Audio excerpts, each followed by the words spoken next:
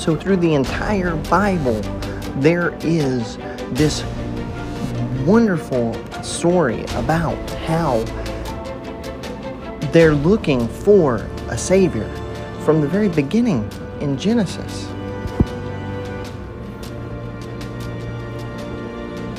And you see how the connection through the entire Bible is that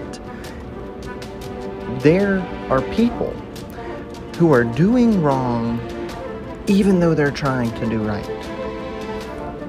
See, the Israelite people have begun to be stuck in a cycle of sin, repent, and repeat. And this is the same cycle that we're going through right now, today.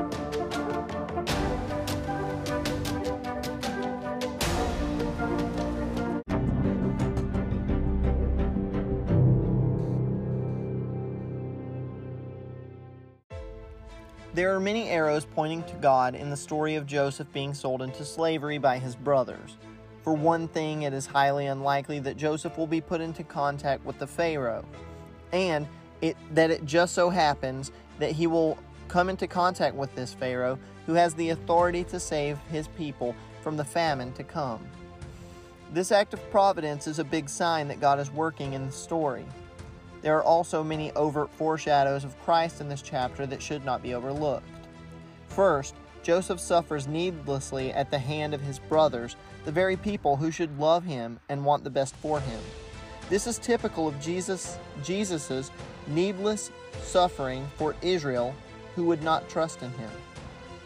Second, Joseph ends up being accepted and promoted to a place of authority, just like the Gentiles hear Paul's message about Jesus, and some of the Israelites refuse to accept that Jesus is the Messiah.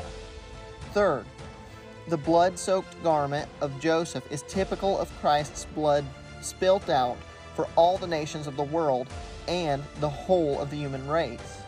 Fourth, the decline of Joseph into the pit and his removal, as well as Reuben's shock to see the pit empty, is typical of Christ's empty tomb.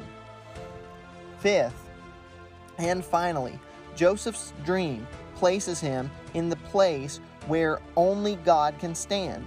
The sun, moon, and stars are bowing down to a human. This would be very strange and seem blasphemous to ancient Hebrews.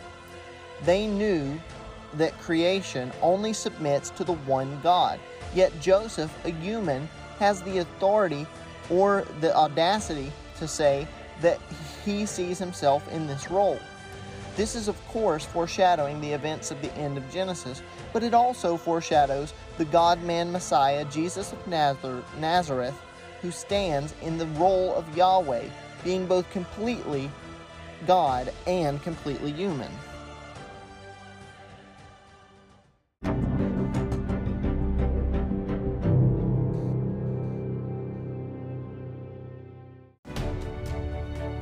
That concludes another episode of 1 Minute Bible Commentary. I'm your host, Jeff Cantrell, and I hope this podcast has helped you get closer to God 1 minute at a time.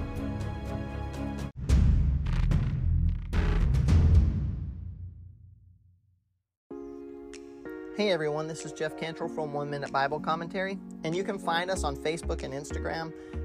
You can also listen to the podcast on Spotify, Apple Podcasts, or Google Podcasts, or really wherever you listen to podcasts. You can also like us, review us, rate us, subscribe, and let people know that we're a good podcast and that it's been helpful to you. I hope that this podcast has blessed you and that it has taught you a little bit more about the Bible 1 minute at a time. Thanks for listening.